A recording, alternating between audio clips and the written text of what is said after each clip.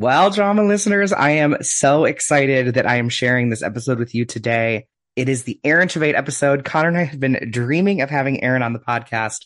Well, since we started back in November 2019, he is just another extraordinary person who you've all seen and you all know on stage. And I'm thrilled to tell you he's even more extraordinary off stage. Connor and I were just basking in gratitude, and shockingly, I wasn't a super nervous mess during the call. So I did survive, and we are just so thankful for Aaron, but we're also thankful for all of you who have supported us throughout this journey. And we are going to have even more surprises in 2023. So if you would love to support us this holiday season with a $5 monthly donation through our Patreon, we're going to be able to continue to bring phenomenal guests like Aaron, and we're going to have so many more surprises in store this upcoming year. To anyone who's new to the podcast, hello, my name is Dylan, and my twin brother Connor and I have a huge back catalog here on our podcast Drama of guests who you know and love.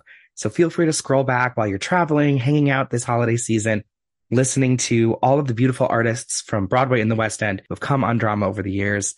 Thank you, thank you, thank you. Be sure to follow us at The Drama Podcast on Twitter and Instagram. We're also now on TikTok, so it's at The Drama Pod over there. Enough chatter. It's time for Tveit. I am so happy to share this episode with you all today, and I know Connor is too. Let's get on with the show. Press play. Curtain of an hour in. It's time to take a spin. The shade and tea to spill. Ooh, drama. Oh, that's a tweet. Did they book? Who got nom? They option no. Oh, I'm not well. What star will we talk to today? Oh, that's a gag, honey. Say no more. Drama. Drama. Welcome to Drama, a podcast that covers theater, Pop culture, love, and life. I'm Connor McDowell. And I am Dylan McDowell. Connor, it's the best time of the year. I know, it's the holiday season, it's the end of the year, but I need to just say there are too many things to watch on TV, film, on stage, even. I'm extremely overwhelmed, and I want to enjoy these things, but I feel like the Virgo in me is like, I need to cross these off my to-watch list. You know what I mean? Well, during the pandemic, we could watch everything always. You know, there was so much time. Every the night second was it free. dropped. Yeah. Yeah, you'd binge it in a day or two. And now it's like, well, thankfully, things are back to a weekly release schedule. I do prefer that, I will say. But there's so much to things watch. Should be weekly. I know. Well, like White Lotus is a show, perfect example, that week to week you need it to be. You need it to be. It grows in its fan base. You get to talk about it, you know, at the proverbial water cooler. But, you know, also another one of my guilty pleasure shows, Sex Lives of College Girls, is back for a second season. I'm also very great. happy about that. It's so funny. Yeah, it's brilliant. Pauline Chalamet. She's the Lucille Ball of our generation. There are moments where I'm like, wow, you look just like Timothy. I know. Moments where, you know, it's crazy. I love gagging people and being like, okay, you know that one girl on Sex Lives of College Girl, she's Timothy Chalamet's sister. And they're always so shaken. Yeah. But she's funny. She's really funny. That show is great. What else have you been watching? Okay, I, of course, am loving Real Housewives of Potomac. Gotta have a little Bravo in there. And then the best Star Wars series we've gotten yet on Disney Plus, Andor. No question. Yeah. No question at all. It's so good. Although I thought it ended a few weeks ago, and you told me there were still 2 more episodes, so I need to catch up on that.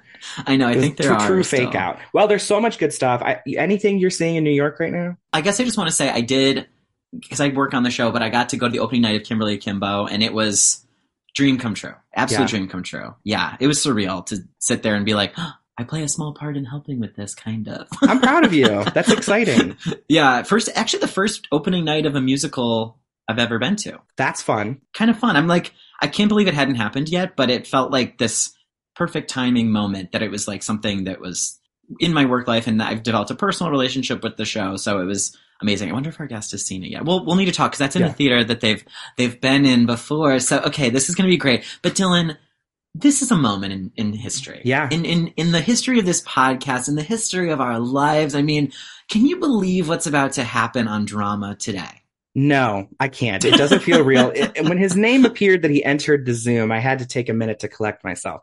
Because when we had Gavin Creel on about a month ago, it was another one of those moments where I thought, what did we do that led us to this moment where this person is sitting across from us and they are forced to listen to us talk to them for Well, I 45 famously minutes to an told you hour. I was ready to retire after Gavin Creel. Yes. So I'm glad that I didn't, because this needed to happen Well, today. now we can retire after This this. is the final episode Okay. of the podcast. Yes. But okay, when we Dylan, started this podcast, we made a list, and this name was at the top, right up there with Kristen Thanks. Chenoweth and a few others. Our guest today is a household name as a crossover artist on Broadway, film, and television.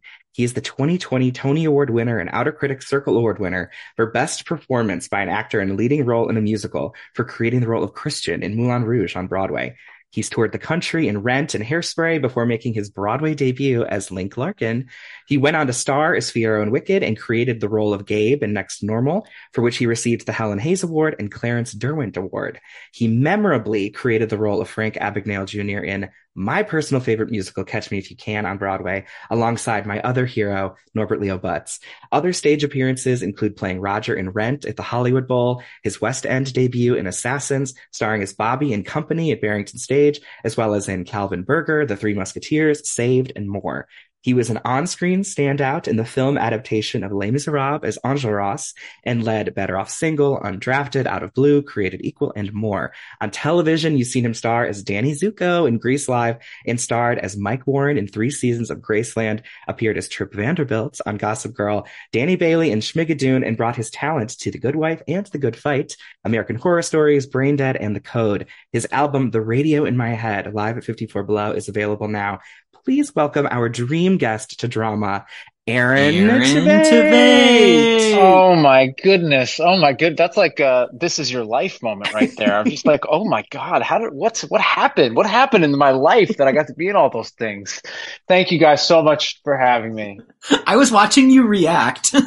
Yeah, I was just like, it's so funny. You don't like think about that, and then all the things. Yeah. Anyway. Hi. Hello. I can't believe that I was such a sought after guest. And Connor, I feel the same way. The couple times I've gotten to work with Gavin, I'm like, oh yeah, I'm done. I'm done. I think I'm fine, because Gavin was one of those people that I listened to when I was in college, and I was like, wow, how does he sing like that? I want to sing like that. And then it's very Norbert as well. Yeah. And so then you all of a sudden find yourself in what you think in your own head is a very short time later in the room with them, and you're kind of like, what happened? How am I here? So I feel like that constantly. So I was ready to retire after working with both of them as well. You can't retire because you guys have to do the MCC cat concert. I know we need a third one. I mean? We need a third. Third time's the charm. Comedy is in 3, so we'll be doing another one. That's very true. You're right. Thank you both so much for having me. I really appreciate it, and yeah, I'm excited to chat. Oh, Aaron, that Aww. means a lot. We're so psyched, and we obviously have a lot of questions for you just about life and whatnot. You're making a rare podcast appearance today. I love podcasts. It's we were chatting about that before. I haven't done too many, but I actually listen to a lot of podcasts, and I love them. Yours is fantastic. I've listened to some episodes, and no, and it's just We have a fan. I like that. I like the pop culture crossover as well. And I heard you all talking about what you're watching, and I'm watching a lot. I watch a lot of things too, so I think this is a really good fit. Yeah. So thanks for having me. Oh, awesome. Oh my God. I'm so glad. Well, Aaron, before we dive into all that, we do like to check in with our guests to meet them where they are. Mm-hmm. We want to know how you're doing. Are you well? I am well. Yes. It's, I'm letting myself get washed over with the holiday spirit at the moment.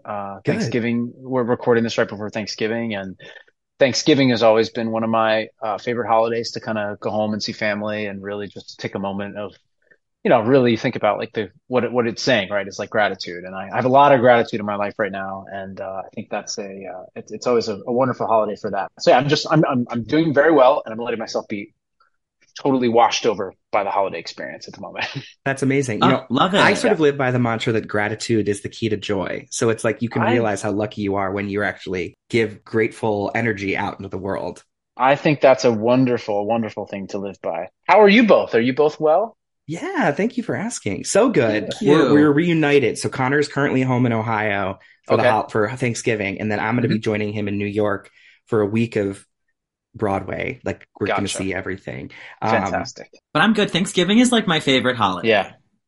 The food and family. It's really nice. I've always loved Thanksgiving. It's just a great one. Are you celebrating in the city, or will you go visit family? I'll go home. Yeah. So I grew up kind of up in the Hudson Valley. I'm like an hour and a half out northwest of New York City. So I've also always been really lucky that, my family and kind of, I'm still really close to a lot of friends from my hometown, and kind of they've always been really close. So even though I've spent like lots of years in New York, obviously. I mean, I moved here in 2006. Oh. But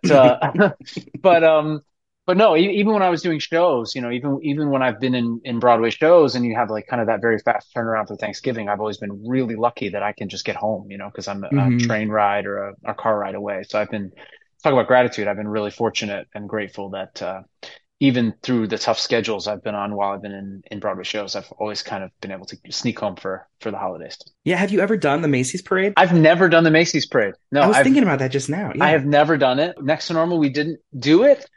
What number would have been done? I mean, come See, on. that's the thing. I don't know. Like, what do you do, right? It's like everyone's trying to be very joyful. What are you gonna Yeah. pull out to do?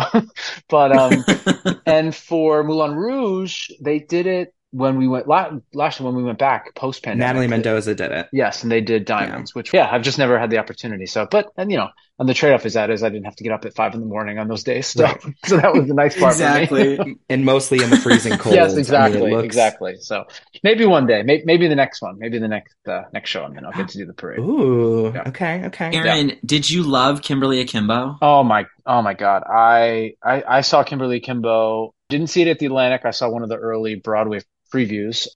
I know Vicky really well. She played my mom in a Christmas movie that I did, and I've been a huge admirer of her for a very long time, back to Light in the Piazza specifically.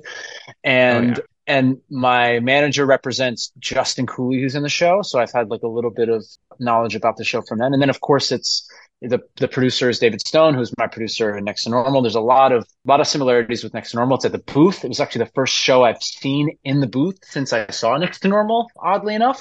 It's also the first musical in the booth since Next to Normal. Is that right? That makes sense. That because I know a lot of plays usually do that. I thought I'm a big crier. I'm a big crier at shows, movies, everything. I'm a big crier in my own shows and movies and everything. But as like friends of mine famously like to tell me. But no, it was 20 minutes in during Vicky's first song. I looked down at my watch and I was like, I'm already crying. And I just thought the show was so beautiful. And I spoke to David and the director actually at intermission, and I was like, I don't know how you're walking this line of I'm devastated and then laughing 2 minutes later. It goes up and down, and the humor and everyone's on the same page, and the tone is so uniform throughout, which I think is the thing that's so hard to do in musicals a lot. And I just think it's one of the most unique shows I've ever seen, and I just was completely rocked by the whole thing. I think it's amazing. Yeah. Go see Kimberly Akimbo. Absolutely. Run and go see it. Yeah, for sure. I'm taking Dylan next week. Oh, so. you're going to Yes. love it. Oh my God, you're going to love it. So excited. Yeah. And I love Janine Tesori's music. The range in which she's done, Early Modern Millie, Shrek, Fun Home. It just goes on and on. It's crazy. And also like for all the different type of shows that she's done, the music to be set in a high school, and it's quite contemporary. And I mean, and the lyrics and the book, I mean, and also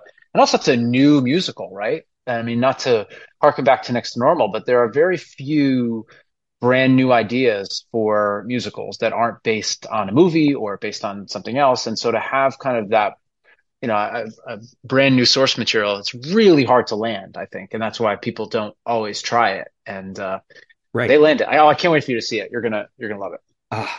I'll let you know what I think. Yeah. I'm really excited. I love it. Was it crazy being back in the booth then? Oh yeah. I mean, I went to the bathroom before the show, and I had walked down into that lower lobby, and I was just like, you just have deja vu. I was like, oh, I remember just like sitting on this floor getting notes after a preview. Like you just don't even, those are the things you don't think about. And then all of a sudden you're back in the space. And that theater is like when you're on stage, because it's so intimate. It's like, it's a perfect little jewel of a Broadway theater. I know that it's one of the smaller houses, but to do a musical in that size house you just feel like the audience is right on top of you, and you just have such a connection with them. So to be on the other side of it and be in the audience and feel it from the other side was pretty special. Yeah. And I mean, Next to Normal, that show it can be loud, it really rocks you. Yeah. But it needs to be in that intimate space, I think, to really feel it. Oh yeah. I mean, I love that show so much. Yeah. And there was the reactions we could not only hear, but we could feel the reactions in the audience. You know, the big moment that happens with kind of my reveal in the first act, the gasps you'd hear in the audience. And then of course at the end of the show, what happens with Gabe and his dad, the visceral crying that we would hear. It was just it's a very, very unique experience when, you know, you could feel and hear everything the audience was going through, as well as they could feel and hear everything you're going through on stage. I've kind of never experienced that in anything else in that way. I mean, it's emotionally taxing, but I can imagine physically as well. I mean, the set being 3 stories and you were doing gymnastics up and down. Were you the only character that went all the way to the 3rd yes, level? I was. Okay. And you know, that was one of those things. I was actually thinking about that when I was in the theater, because I was, you know, in the front of the orchestra, and I was looking up and I was like, oh yeah, that's where I spent a lot of my time, kind of up in those rafters. But that was just a product of being 25, and, you know, Michael Greif and Sergio are correct for saying, like, okay, do you think you could be here, and then by then your next musical line, could you be on the 3rd floor? And, you know, I was just like 25 and like, yeah, I can do anything you want, I'll do whatever you want. And then you know, and then cut to like a year and a half later doing it, and you're just like, I'm so tired, I'm sprinting up and down these stairs the whole show. Yeah, not something I want to do now, but when I was 25 I was very keen to just do that. But it was, but it also made it like a very visceral thing for me. I was all over the place, swinging off those poles. In rehearsal once, I fell off the 2nd level, but landed on my feet in the 1st level. And I think they had a moment of being very scared. But then when they saw that I landed, they were like, "How do we work that in?" You know what I mean? Like, it never happened, but it was a playground of a set for me, for sure. Was the set like that at Arena Stage as well? At Arena, it was. Yep, it was. Okay. Yeah, it was. They built that whole thing in there. Yeah, it was this exact same at Arena, actually. Now, I know that was like, it wasn't your Broadway debut, but I feel like that was when people really were like, oh, this kid is a star. And then you went on to lead Catch Me If You Can right away. What was that experience like of being in this hot new show? I don't think it won the Pulitzer until afterwards. It won the Pulitzer because I think it was probably after. Yeah, it was, you know, I'd done Rent on Tour, I'd done Hairspray. That was my debut. And then I had done Wicked. But it was my first original cast, right? That's like the thing, right? Yeah. Like, and I remember for me it was like, okay, well, I was in college and say, oh, I want to do a regional show, and then you want to be on tour, and then you want to be this, and then you all of a sudden you're in a Broadway show and you're like, oh man, I want to originate a role. And not only did I get to do that, I got to do it in this show that I was rocked by. And we had like a really circuitous route to Broadway, right? We started at Second Stage in early 2008, and that show, it was really good, but there were still a couple things tonally, as I was kind of saying about Kimberly Akimbo, that were just like a little bit off, I think. And, you know, there was this number at Second Stage. We're very early in the show. You've kind of just met the characters. You've just met Alice. You've just met, you know, Diana, the character she played. And then very soon after the opening, she had a number where she was in Costco and kind of was like making fun of that she was kind of having a breakdown in Costco. And I think it was something that, and no fault to anyone on the creative team. Sure. I think they didn't know how to fully go all the way in on this very difficult material. And I think that they were looking for moments of levity, which makes total sense, right? But I think we learned at Second Stage that there was that number and the number at the end of the first act that were still a little bit too, it was confusing the audience, I think, about what they were supposed to think. And then they did a very, very bold thing after Second Stage, led by David Stone, our wonderful producer, and Michael, you know, our director, Michael Greif. They said, no, we're going to keep working on this. We're not going to bring this show to Broadway. We're going to go out of town now, which is kind of that you don't really do that. Once you kind of go to New York, you want that to then go to Broadway. But they said, no, we're going to do this. And in that time, they cut those two numbers. And I'll never forget, I was in Wicked in town at the time, but we had started rehearsal to go to Arena. And I remember the first time the 6 of us read through and sang through the show, and I get emotional thinking about it. We were so wrecked because once they took out those two things, all of a sudden it was just this family and this depiction of this difficulty that they're dealing with, and these things that they're dealing with no apology, no comment on it. And we all just like were just reading and singing through that in the room. knowing because we all believed in it, we all loved it, we all knew what was there, but it was them taking that chance to remove those two things and just put it forward. And I think that ultimately was the success of that story, which is so funny because you think that you're trying to do it in a way that makes it accessible for people and not to make people feel bad about what they're seeing. And then that Right. show ultimately was just saying, this is the thing. And it's what everyone responded to, audiences, everyone. And that's what was confusing. At second stage, we were all like, why are people not getting what this is? Like, it's so beautiful and so incredible and complex. But then once they took those two things out, everyone got it. And it was just to be a part of that and to kind of like what you were saying, Connor, about the perfect opening night of Kimberly Akimbo. I mean, I remember Next to Normal, and I remember them kind of reading the New York Times review, and I think we all just thought like, wow, they get it. You know, they finally, oh, I'm getting emotional talking about it. They get it. So anyway, it was a good show. No, thanks for sharing, Aaron. Yeah, I told you really... I'm a crier. All I have to do is talk about stuff and I'll cry about it. Anyway. No, I love it. Well, the show really touched our family too at the time. I remember we were, not to make us seem too young, but we were like in early high school at the time, and mental illness had just recently touched our family in a huge way. And to be there with our parents seeing the show was such a powerful experience. It was beyond words to... It was the mirror, that it was reflecting back at ourselves. And it was I can only imagine the number of people. And we talked to Alice about this. She came on our podcast in the first year. Yeah. She said it was a lot to carry of people who would come up to her at the stage door. Yeah, she had a lot of weight put on her in that way.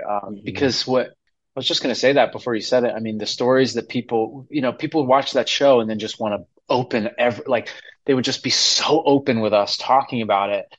Because I think, and it's sad because even still today, I think mental illness is really like the real last cultural stigma that people just still don't talk about. I think we're slowly opening up to it, but it's really the thing that is still not on the table a lot of times.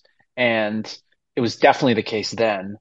And people would just see it and say, oh my God, that's me. That's my family. That's my aunt. That's my mother. That's my grandmother. That's my father. There was such a release, I think, that people felt with the transference of their own stories with that show. That was so beautiful. And it just really, it was so special to be a part of something that you could tell was, of course, people that love musicals would love it as a musical, but to be part of something that went so far beyond that with people's response to it was just so, yeah. I mean, what else do you want as an artist, right? You you want to tell stories that not only move people and entertain people, but that make people think and give thoughtful change. And yeah, so to have that kind of my first thing out of the gate, I was like talking about retirement. It's like, well, I'm done. No experience is ever going to be like this again. It was amazing. What did you remind me? So you left Next to Normal, and then what came next? Oh, well, so that was such a wild time as well. I had already done, oh God, how do I think about this timeline? Okay. So I was doing Next to Normal at second stage, we were in rehearsal the end of 2007, going into early 2008, that production. But at that exact time, in January of 2007, I'd done one workshop of Catch Me If You Can where I was in the ensemble. I had been auditioning for Frank Jr. for the past basically 3 years since I first met all of them in Hairspray. They kind of kept saying I wasn't the guy, I wasn't the guy, I wasn't the guy. In rehearsal for Next to Normal, all these people I knew were going in for Catch Me If You Can. Everyone was saying, oh, are you auditioning for it? And I wasn't because they thought I was not the guy. And then the day before the final callback, I got a call and said, why don't you just come in? Why don't you come in? Meanwhile, it's like 25 pages of material, 3 songs. But yeah, come in. I went in to the final callback, and all of a sudden, I'll never forget. And it's interesting you said about the moments in your life. This is a different moment. This was a moment of. It was so, it wasn't that they didn't like me; they loved me, but I knew them so much, and they saw me as this young Link Larkin, which is just. So I kind of had to shatter their impression of me a little bit. And I went in and I remember seeing all the names that were at this final callback. And it's just like everyone that I admired and thought I was like, but I remember going in the bathroom after seeing this list and looking at myself in the mirror and just like laughing and being like, first of all, how am I even here with these people? But then like, all right, well, I got nothing else to lose here. And I went in and just like, it was the best audition I've ever had in my life. And then I left, and my manager called me and said, like, okay, so that was amazing. They want to see if you can do what you just did again. Can you come back tomorrow? Just you. And I went in again the next day, just me there with everyone, and they told me in the room that I got it, which was amazing. So I just say that because I was doing second stage off Broadway, and then I immediately, as soon as we opened Next to Normal second stage, I was doing double duty, doing a workshop of Catch If You Can, and then I went into then I was doing Saved and Wicked that spring. And then in the fall, because Wicked producers and Next to Normal producers were the same, they allowed me to leave Wicked and go do Arena Stage. Then I came back to Wicked after Arena Stage. Then Next to Normal opened on Broadway. So now we're in the spring of 2009. But at that time, Catch Me If You Can got its out of town in Seattle of summer of 2009. And because I had previously worked on that, again, my producers at Next to Normal, I did the Tony Awards for Next to Normal. And then I was on a 6 a.m. flight to Seattle the next day and started rehearsal for Catch Me If You Can in Seattle on Monday. So oh my God. So I left right after the Tonys. You didn't get to go to the party? No, I went to the party. I stayed up all night. Oh, good. Yeah, and then of I course, went to the airport. And then I went back into Next to Normal in the fall after doing this Catch Me If You Can that summer. So there was like a 1.5-year stretch where I was like going back and forth between like all of these things. And at the same time, when I had gone back to Next to Normal in that fall, I was shooting 5 episodes of Gossip Girl in a row. So I was like doing that TV show during the day, Next to Normal night. It was absolutely insane. I did not sleep. I didn't have any days off, but I was 25, 26 years old in 3 shows and on a television show.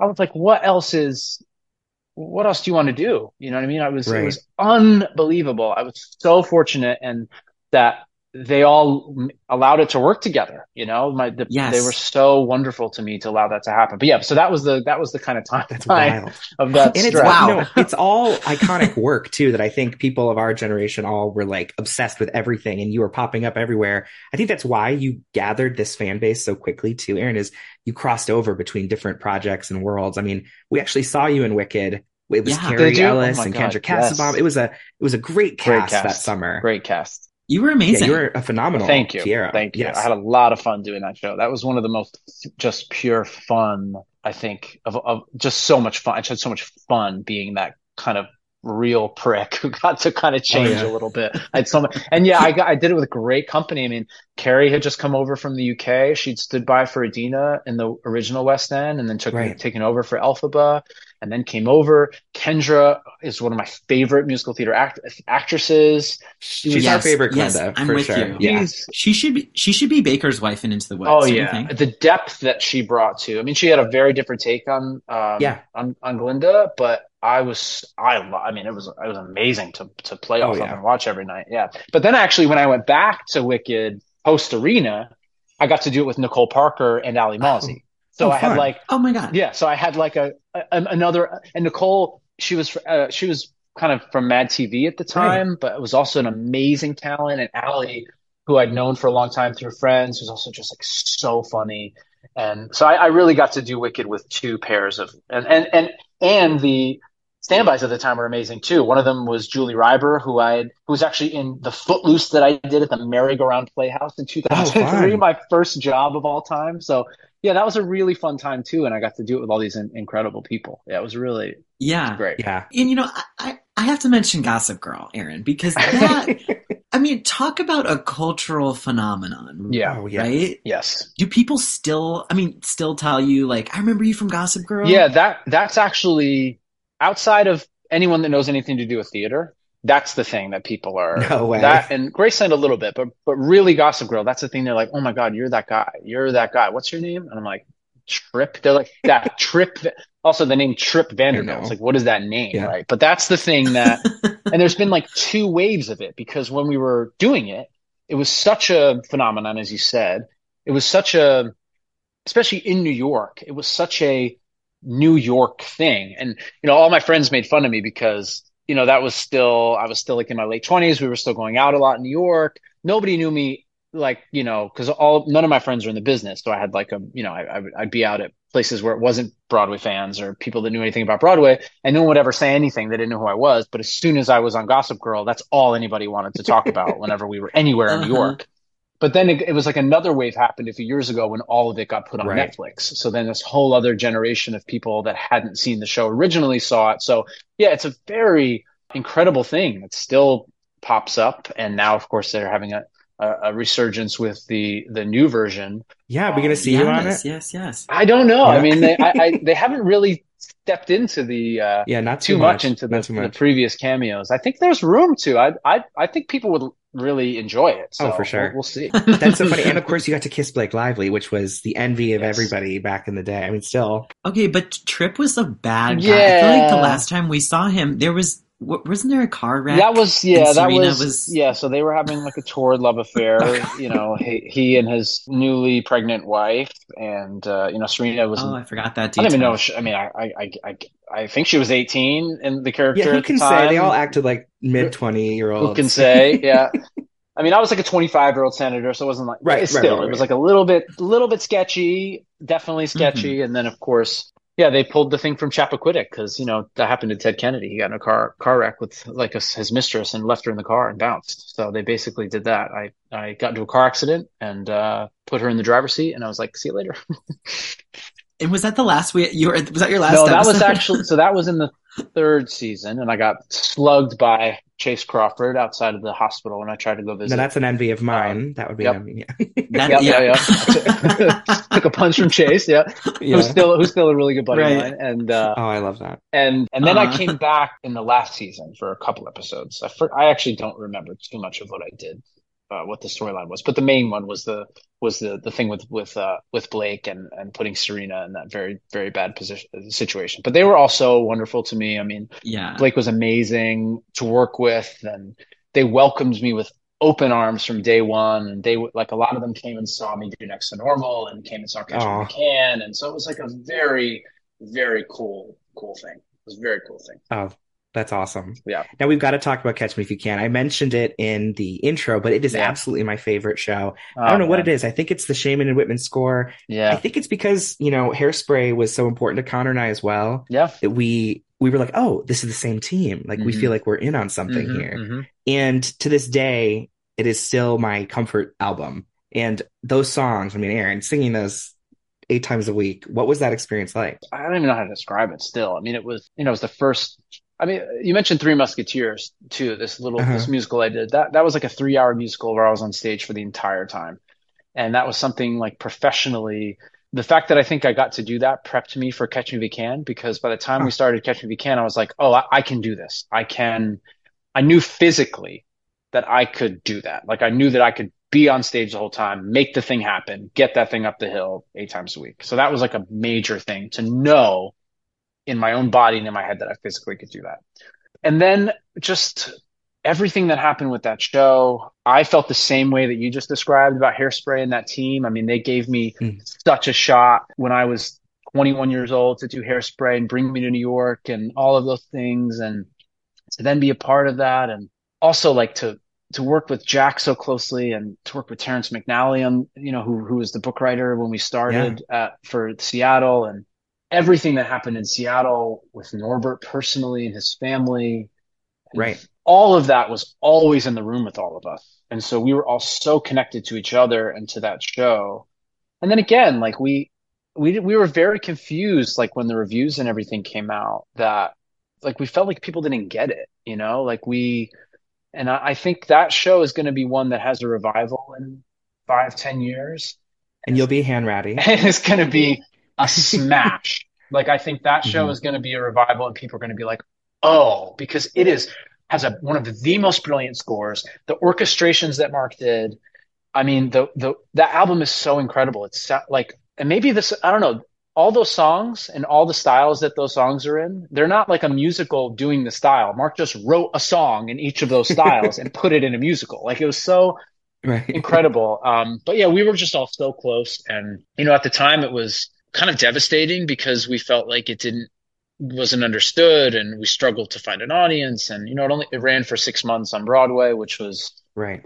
but we opened the same year as Book of Mormon. And that was like that was like a starship black hole Oh, of, that I just know. was like, it just happens sometimes, right? It's like you open when these, it's like when, Hamilton opens, like, no, it's just like the thing that, or Rent opens, right? It's like these like Right. seminal productions happen and you just happen to kind of be caught in their wake a little bit. But yes. Like, wait, I always say Waitress would have won Tonys were it not for the same season as yeah, it's Hamilton, you just, know? it's very interesting the way that's why, commercial musical theater is tough, man. It's like a tough, Yeah. because not only do you have to make a thing that's really great, you have to thread that needle as well too. So yeah, but that's just to say that it was as amazing as it was. I think it was really this. It was hard for all of us because we all thought it was. And I'm so happy to hear you say that you loved it because that's how Oh yeah. we thought. And I truly believe that show will have a revival in 5, 10, 15 years, and it'll explode, and people will be like, "Wow, this is Yeah. brilliant." Yeah. What was it like leading a show for was that the first time you were Yeah, number one on the yeah, call yeah, sheet? yeah, it was. Like I said, besides that Three Musketeers that I did, that was it. Yeah, I mean, I always put a lot of pressure on myself. I found a much better balance now in my life. Moulin Rouge had a much better balance of like, I mean, I still take really seriously like my health and all of that and recovery, and I'm a crazy person, and I like don't call out and like all these things. Like I'm acknowledging that I have something broken in my brain that like allows me to. Anyway, but no, it was. You famously don't call Yeah, out. you didn't That's at all like for Catch well Me If You known. Can. I no, I didn't. But yeah, I just put that. I think also like it was. I was like perfectly naive too. You know what I mean? Like I didn't. Sure. I had some version that I knew all this pressure was on me, but because I was having the absolute time of my life doing the show, I was able to not think about the pressure that was on me for it, Mm. if that makes any sense. But really, I go back to that Three Musketeers production. It's kind of how I operate when I'm working on a show. Like I tell people with Moulin Rouge, like the Boston production of Moulin Rouge, I sang so vocally in the red every night. Like I pushed myself so far vocally every night because I knew it was a finite production. I knew I wasn't going to Mm. hurt myself, but I knew that I wanted to learn in those 4.5 weeks of shows. If I can do this physically, then when we go to Broadway, I'm not going to think about it. I'm not Mm. going to worry about it because I Ooh, also yeah. believe that like 8 shows a week, this is just my own personal theory for myself, and it works for me, is that I think a lot of the struggle comes from stress and stressing yourself out and worrying about your voice, worrying about your health.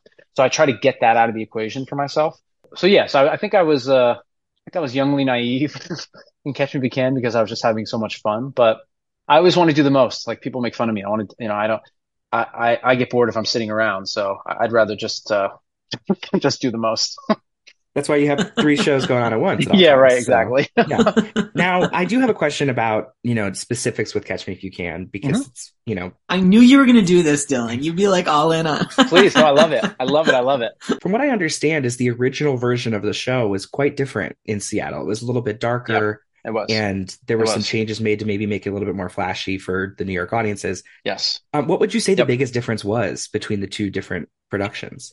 In Seattle, even with the set, they were trying to create two worlds. They were trying to create everything that I did was in color, Hmm. and everything that Norbert did was in black and white. Huh. With the lighting, with the set pieces, with how everything moved together, with costuming, right? And I think the idea was because everything that was in my head was a fantasy and everything in his head was a Uh-huh. reality. And it was always that tension between the two. In my opinion, Terrence's book for Seattle made those turns on a dime. I just thought that book was brilliant, but it was a little Hmm. dark. It was a darker show. The tone was dark, and I think they wanted to instead they kind of changed the lens a little bit for Broadway to have kind of this variety Hmm. show-esque thing to tell the story, which I understood, and I think they tried to make it again. It's interesting. After speaking about X and Normal, I think they tried to make it a little more accessible through that version, and I think it might have just gotten a little bit less clear with that. Maybe that's why people responded the way they responded. But Hmm. yeah, but that the Seattle version was the. I also like dark Yeah. things, and I like things that are a little headier and a little more dramatic for the drama. Hmm. That's why you're here So, today. I mean, I loved both versions, but the Seattle version was really, really cool. It was a very cool production. I actually think that they just did a production of Catch Me If You Can at was it at Arena or I think it was Signature at in Arena. DC? Yeah. And I think that was the Seattle It was script advertised that as they using a did. different script, or an I original think script or so. something. I'm sad I missed I that. think Yeah. so. I actually was like, oh, I want to go see this, and then I couldn't get down there. But yes, I think that they went back to that version. Okay. As well. Interesting. Yeah. Well, Yeah. thank you. I think that show, you were of course robbed of a second time. You were robbed of a Tony nomination. Thankfully, it came. Oh, It thank came you. when it was meant to come, and then you were the only one in the Yes. category. Which Wait, Oh my goodness Aaron, really gracious. quick, I want to ask: were you really sad when you didn't get nominated for like Next to Normal, for example? Seeing the rest of most of the principals get nominated, was that like a big bummer for you? I mean, you were so young; it was so critically lauded. Yeah. If you don't mind speaking on it, I don't know. Yeah, no, it's yeah, I was wrecked.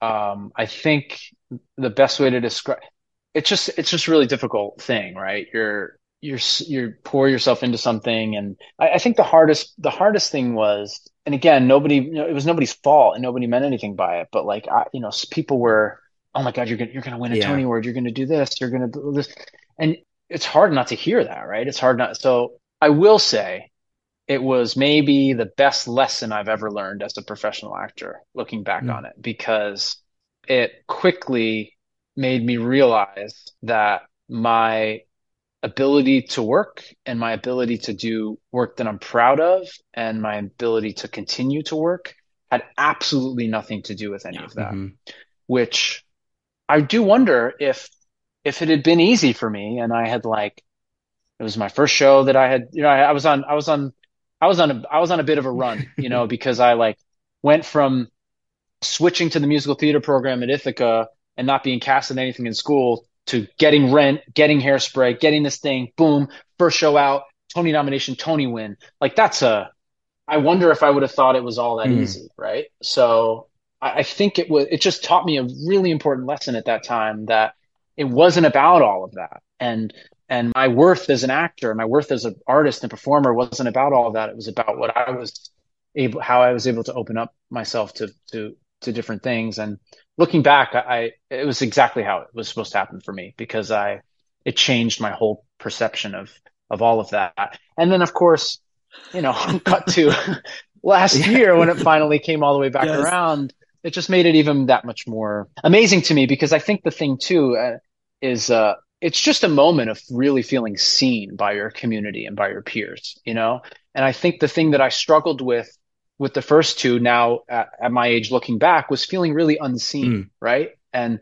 Catch Me If You Can also, right? It's like I'm killing myself on stage for 3 hours every night. I'm here every day. Why don't you see me? Yeah. Right. That was the thing I think that was the thing that was really hard at those times, is again, I didn't know that what it was, but now looking back and now feeling what it feels like to be on the other side, which is just a complete feeling of being seen. Because I just think I felt unseen at those times.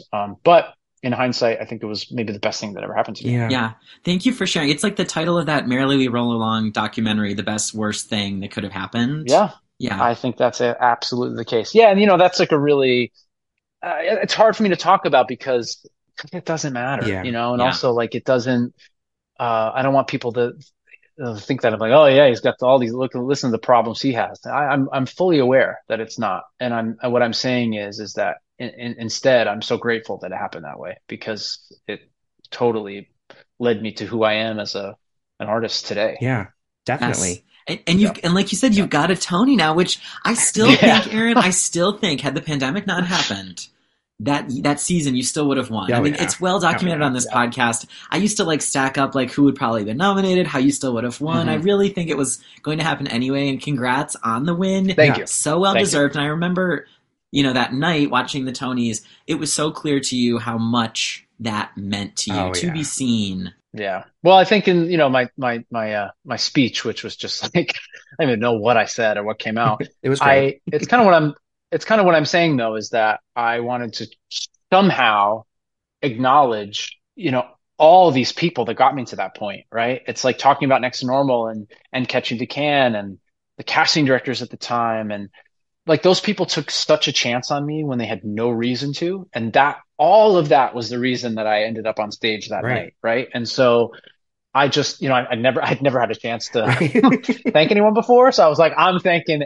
everybody because this is that important to me. So yeah, it was amazing. But really, I I was sweating it out. I did not know what was going to happen. I didn't know if it was going to up until Courtney Vance and BB started joking about it in their intro, that I did not relax till that moment, because I was like, oh, they're not going to joke about it and then open the envelope and say no one, right?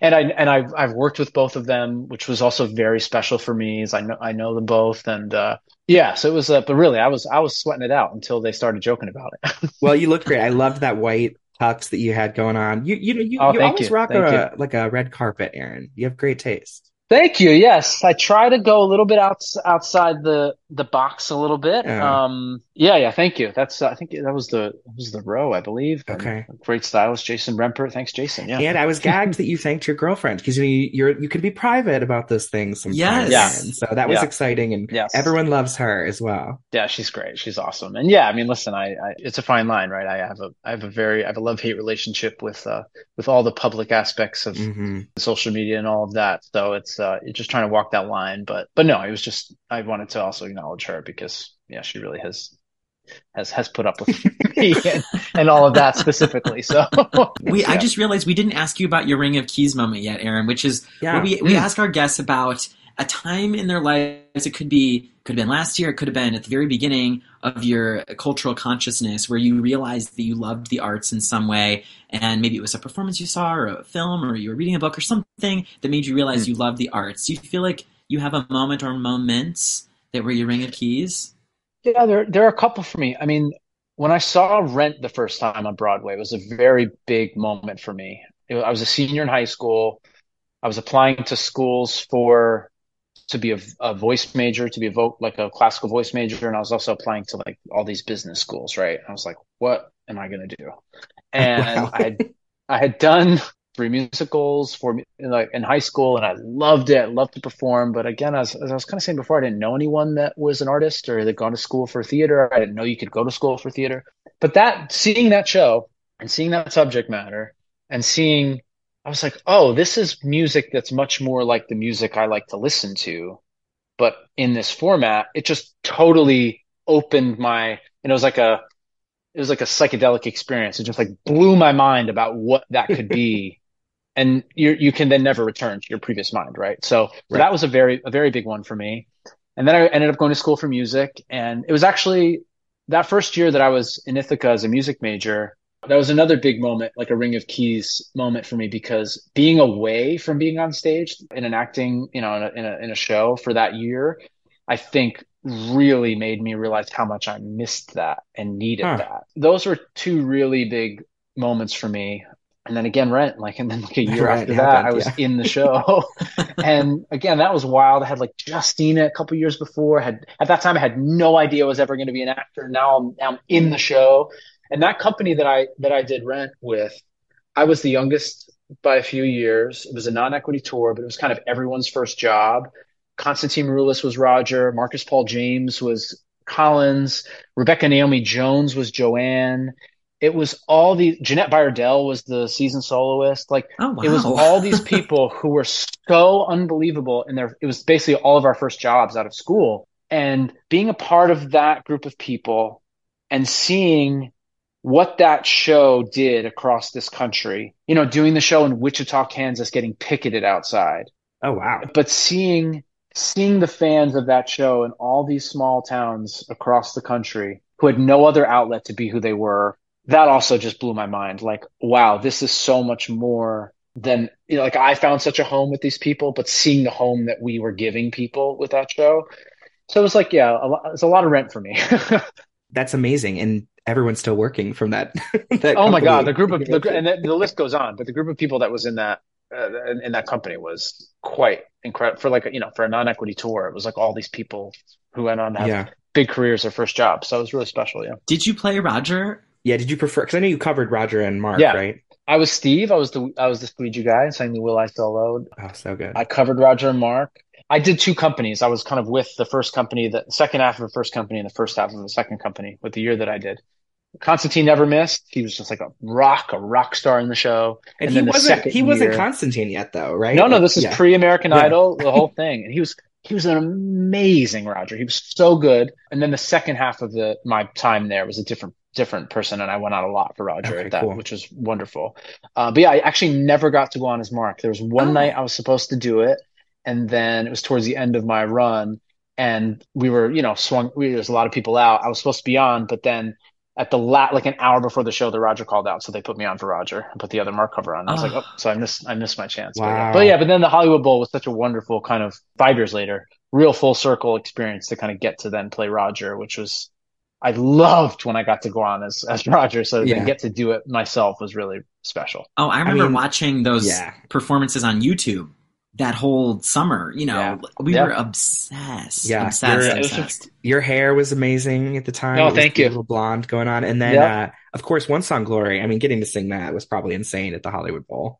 Well, it's like 17,500 people, and that it was, yeah, it was really, that was a very, very special experience. And that cast was amazing too. I mean, Nicole Scherzinger I was just going to ask, did you interact with her much? oh yeah, everybody, we were, that's like doing the Hollywood Bowl is like you're doing summer stock. You have 2 weeks to rehearse, you do 3 shows. It's so concentrated, it's so fast. But Neil did a really great job because in each couple, right? Roger, Mimi, Nicole, or Joanne, and Maureen, Maureen. Angel and Collins. In each couple, one person had done the show before. So Oh, he okay. did it very cleverly that in the fast-paced audition process, and he told us all that, like he told myself and Telly and Tracy Toms, he said, okay, I'm going to lean on you guys. If there's things that we're missing, you can kind of keep your co-star in bounds. So he did a really smart job with that very fast process to like in each couple, somebody had known the show really well. That's great. Thank you. And Okay. then you reunited with Vanessa in Grease Live, Yes. Yeah, it was so fun, which, so fun. And oh she and my I had become gosh, really good friends doing Rent. And then, yeah, to see her, she was amazing at Grease Live. And it was just, Yeah. that was such a I special think thing to be part if of too. anybody had doubts about her from like, oh, she's from High School Musical, I think Grease Live was like her star making I think so career too. solidifying moment. I think And so you were too. phenomenal in that as well. I mean, Thank you. that was such a seamless night, like the golf cart Yeah. moment at the end almost, but as a But I viewer, think the golf cart moment was good because I think people thought it wasn't live until ah, that happened. yeah, It had gone off so well. That thing, it was 350 people all doing their job at the exact all the way they were supposed to, all at the same time to make that thing happen. And somehow it happened. And I can't believe that we pulled that off. The scope and scale of that was so insane. I still can't believe we pulled it off. you mentioned earlier that the Neil Patrick Harris directed Rent. He sort of matched up veterans with maybe more of a celeb type name. You sort of have a knack for doing that. I mean, that was you and Les Mis, and then sort of in Hmm. Grease Live, it was a lot of like TV people. I mean, granted, you had done TV at that point.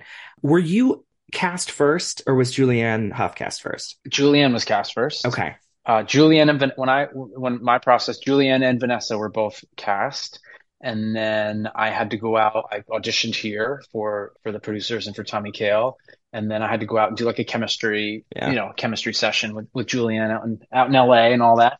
So yeah, but they were cast first. Yeah, okay. That's so yep, interesting. Do yep. you ever feel like people like lean on you a little bit in those situations when you're like the Broadway guy, like Les Mis in particular? Maybe I relish those opportunities. I really try to lead by an example and all I'm just a person that like works really hard and I try to treat everyone as nice as I can and try to have a good attitude every day. But I really try to like lead by example in that way. And I think the couple times that I've gotten to do that where I was like you're saying, kind of the Broadway guy and these things, that's been in my head, to kind of, Hmm. with Les Mis, I really felt the support that I felt from the Broadway community when I was announced that I got cast. And so many people said, like, you're doing this for us and you're holding up, our community and all that, you're our guy in there. And I loved that. And that made me feel so wonderful to kind of be able to do that and to feel that support. And for Greece, interestingly, even though it was live and even though it was like for 30 million people or something, I remember there was like a little bit of nerve before the performance. And I talked to a few people because at that point, we'd had like 4 or 5 full dress runs. We were so prepared. wow. We'd done a full dress Thursday, full dress with audience Friday, full dress with audience Saturday. So by the time Sunday came, I kind of just said to everyone, don't think about all these people watching. Just do the show. Like we're at this point, we're doing the show now. Yeah. Like we've done the show for 4 days. Just do the show. And so So I that was just for myself too, kind of leaning on my experience of what it's like to just then do the thing, right? So I did. I guess I do relish those moments, and I put that little pressure on myself to do that sometimes. Well, I hope we see you in another live musical or movie musical. Yes, sometime I down the hope line. I hope I get to do either one of those. Yeah. Yeah. I guess we've got Schmacago coming, right? Yes. I don't know if it's been announced that it's Schmacago. I'm not sure if it's going to be called Schmacago or called Okay. Schmigadoon, because I think if you change it, it might confuse. But yes, that's this spring sometime. I don't know exactly when, but that's all in the can, and it's very Fun. exciting. And almost everyone is back, and I can't really explain what it is. You just have to see it. But I think knowing that it's Schmacago may open your brains to what it could be. So yes, very excited. Very excited for everyone to see. That's gonna be awesome. Yeah. That's I love so it. fun. I really loved the first season of Schmigadoon, so it's such a treat for all of us Broadway Oh, it's folks. so fun. It's just the best part about it is, and very quickly we realized it's not making fun of any of it. No. It's just a love letter to musicals. Cinco Paul loves musicals so much, and all of it is just like a forward thrust of love for all of these things. And I think that tone was really important for our first year, that nothing was made fun, weren't making fun of anything, and that continues season 2. It's really just like an homage and a love letter to all that stuff. I'm excited. Yeah. Now, Aaron, I have one other question before we move on to our closing segment. Unless, Dylan, did you have something you were going to ask? Well, I was just gonna say, I know that you have covered Taylor Swift in concerts before, and I'm curious, was it the best or worst thing you ever did? Because I feel like anytime I see you announce a concert, people in the comments are always writing, do another Taylor Swift song. Do another Taylor Swift song. I had a concert a couple weeks ago, and I almost did Antihero. Ooh. But it was in a recital hall at a college, and I ended up making it. I didn't sing any pop in the whole show, actually. I sang one thing, but yeah, it just didn't work. But but no, I love it. I absolutely love it. Yeah. Have you listened to all of Midnight's? I've not listened to all of it, but I've heard a lot of it, and she's okay. I mean, she knows what she's doing. She's just an incredible songwriter and everything, just about. And she released it on my birthday, so I appreciatated that from her. Oh my gosh! Wait, yeah. Are you a Scorpio or are you like Libra at the very? I'm right on the cusp. Yeah, 21st. Yeah, okay. I'm like the last Libra day. Yeah.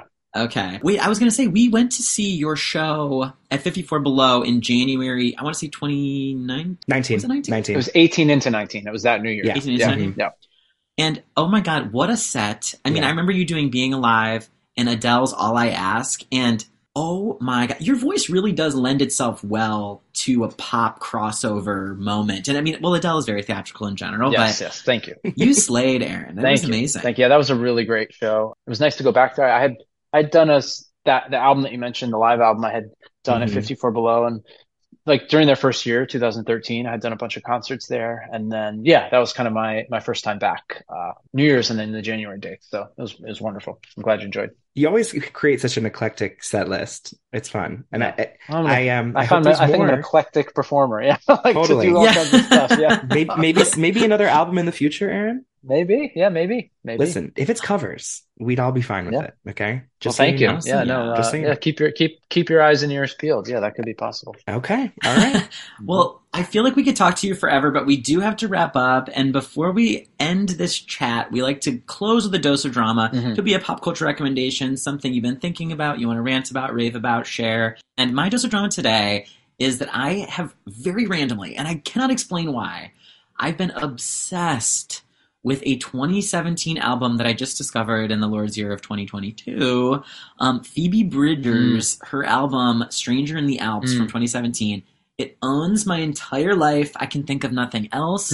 It's so moody, beautifully written. I mean, it feels like a storytelling album, and in the way the songs transition, and it's so sad, but oh my God, absolutely addicted.